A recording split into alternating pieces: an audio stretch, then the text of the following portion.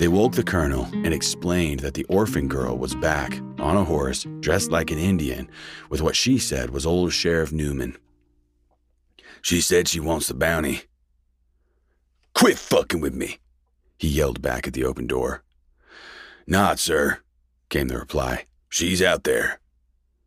He opened one eye and smiled. "Really? Sir, what a way to start the day." When the colonel reached the rampart above the front gate, the sun had just touched the horizon, and all of the guards had left their posts and were ganged up, looking over the wall at Caroline. They cleared the way for him, and he cleared his throat before yelling down to Caroline. "If I were a betting man," he began, and then caught himself. "Now, that's humor in poor taste. Excuse me. What I should have said was, I figured you were dead." Caroline looked at the sun out of the corner of her eye and knew the riders would be streaming across the flat caliche on the opposite side of the fortress, and that they would have been easily cut down if there were any guards at those posts. The setting sun was their cue, and not a single shot was fired or a shout of alarm raised. She had all of their attention, and within 2 minutes, when the riders got to the wall, the men on backs of horses would leap from them and begin to scale the limestone block walls. The star formation of the fortress walls meant that such a move would have been suicide if they were detected, which they would have if the guards were in their bastions. "I ain't dead, but he is, and I come to collect my bounty." The colonel hadn't smiled this wide in years, and it was infectious among the men. "Girl," he yelled dramatically, "did you kill your daddy?" "You paying for the story on top of the body?" The colonel howled, could not hold back his laughter. Her horse kicked at the caliche nervously. "You bet I am," he yelled back. "How much?" "Double." "Double it is." The colonel motioned for the guards to open the front gate and let her in. "Hell," he said, "I'll come down and let you in myself."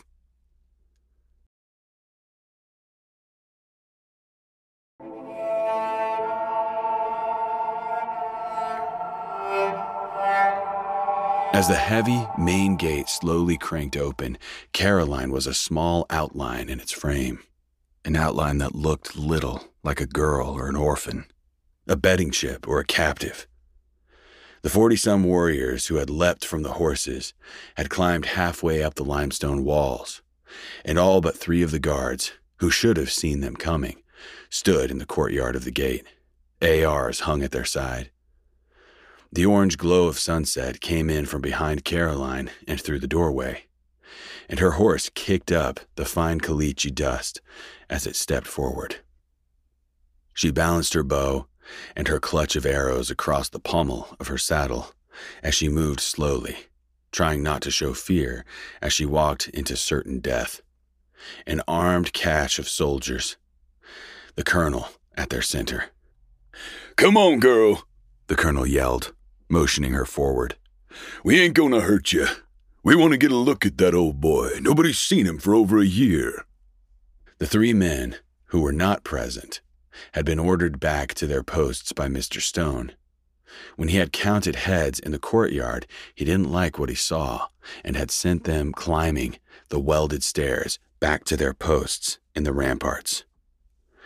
Caroline could hear their heavy footsteps against the steel landings. When they emerged onto the top-level walkway, they split up, so between them, they would have a view of all fronts. 2 walked toward the western sun so that it burned in their eyes, the 3rd with it at his back.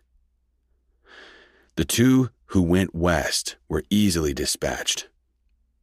They looked down and covered their eyes as they walked by the warriors clinging to the large limestone blocks. As they passed, the warriors climbed onto the containers and then, in the manner of lions, dove onto their backs and plunged their knives into the soft base of the skulls of their quarry. The guards collapsed to the ground with little noise.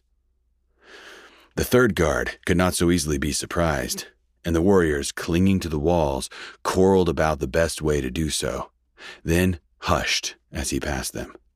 "Come on, girl. the colonel said less patiently, motioning her forward again. "We all want to hear this story." From the color of the light around her, Caroline knew the tip of the sun was at the horizon and that she had done her part. She had given the warriors enough time, and it was time for her to enter her dream. She nudged her horse, and as it turned slightly, concealing him, the former sheriff moved his hand up under his chest to the chestnut handle. "Can't blame me for being cautious," she yelled as she started forward. "Can't blame you," the colonel yelled in response and motioned for the men to sling their weapons. As Caroline walked the horse in through the gates, the remaining guard saw something in the distance that bothered him. The warriors closest to him heard him mutter. They peered over the blocks to see him looking through his binoculars at the last few horses making it to the tree line. "Jones?" he yelled, but no one answered. "Schmidt?" he yelled more loudly. Mr. Stone was standing behind the colonel among the less than 20 men, themselves only 30 feet from Caroline and her captive. When the guard yelled, Mr. Stone thought he heard something. Stepping backward and leaning into the stairwell, he clearly heard the second shout. He tapped the shoulders of the 3 men in front of him and told them to check on the other guards. They climbed the stairs as they had 1,000 times before, and were set upon as soon as they reached the roof. None was allowed to discharge his weapon, which was exactly what Mr. Stone had told them to do. 1 shot all clear, full clip if not. Caroline knew she was within striking distance now. Their weapons were down, and she tightened her grip on her bow. There were more than a dozen of them, but none stood between the colonel and her. She could kill him and at least 2 more before they got to her. She tightened her grip, and Stone eased up to the side of the colonel. He whispered in the colonel's ear, and the colonel's eyes widened, and the smile disappeared. He was immediately surrounded by 3 of the men. "Hands up," Zeke said from Caroline's side. She had been so focused on the colonel, she hadn't seen Zeke draw his sidearm. There was no way she could draw on him, so she raised her arms and watched the colonel and Mr. Stone disappear into the inner circle of the fortress. "We'll get back to you," Zeke said, not moving the pistol he had trained on her. "You 6 come with me topside," he said to the remaining men. "You 2 put her, the horse, and the body in a box."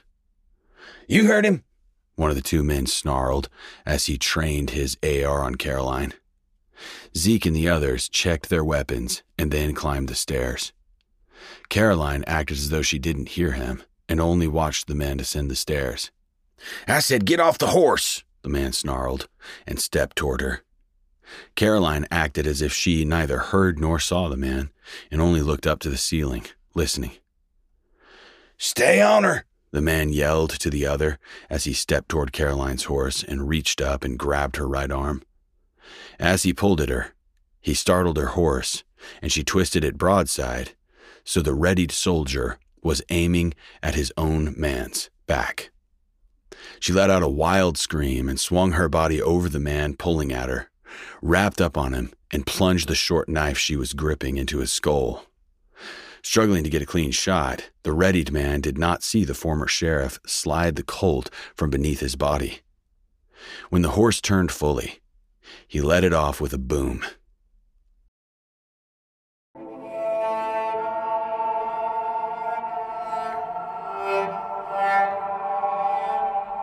Zeke heard the Colt go off and knew it wasn't one of his men firing.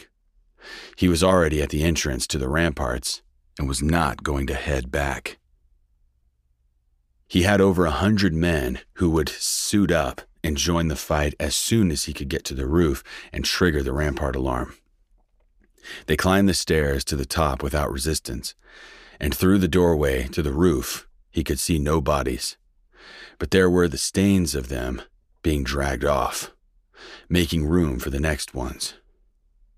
Because it was silent, he assumed they had been killed by hand, which meant the men who did this were close, probably above the doorway. He instructed the men to throw flag grenades above the door, onto the roof, and then smoke through the door.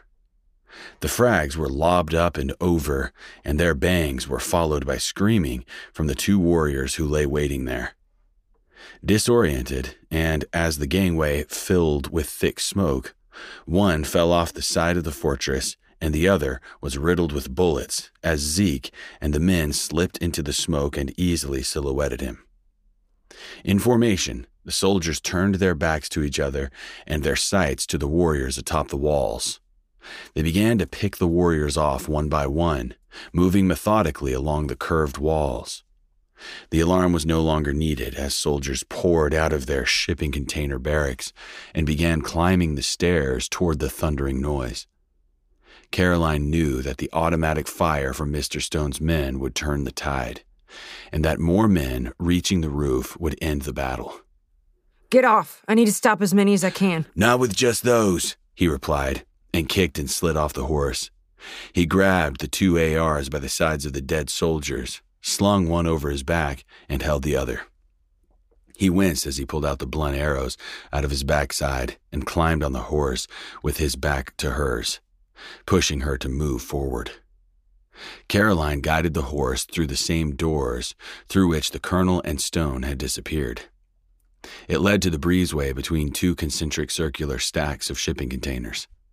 6 levels up, they could hear the battle unfolding on the steel plates that bridged the stacked containers, and around each curve, to their left and right, they heard men yelling, preparing to join. She kicked the horse, and it took off in a full gallop. Either way, she told herself, it doesn't matter. In seconds, they were on to the first men, and Caroline dropped the reins and began firing arrows into them as they passed. The one she missed, the former sheriff, riddled with the bursts from the AR. The second wave of warriors were pushing across the dry pan. Without the element of surprise, the warriors in the ramparts were taking heavy losses, and the war chief could see his prediction coming to fruition. When he reached the great wall, he leapt onto the limestone blocks. He climbed the wall toward the bursts of fire, and without looking to gauge his approach, he swung himself up onto the top-level container. With a stone axe in each hand, he dove into the circle of armed men, striking down 2 before landing. He spun with his axes at head level, and they collided with the heads of the other 2 men. Emboldened by their chief's attack, the warriors rained arrows down on Zeke and one other soldier who was in the open with him, and within seconds, each had 40 shafts in him. The warriors exalted their chief with cries. The chief instructed them to drop their bows and knives and pick up the soldiers' weapons. He told them to pile into the stairwells, which were filling with men from below. Automatic fire crossed up and down the stairs as the warriors screamed, and the chief climbed down the inner container wall alone, armed with his axes.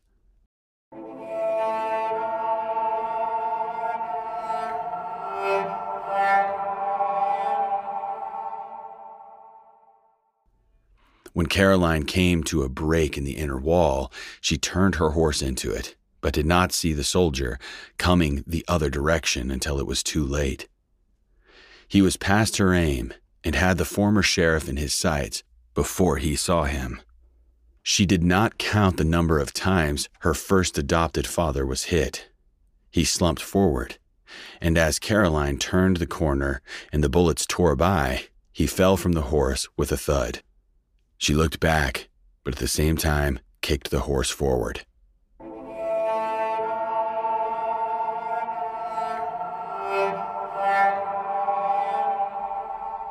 The war chief moved among the shadows of the tall containers in Great Hall.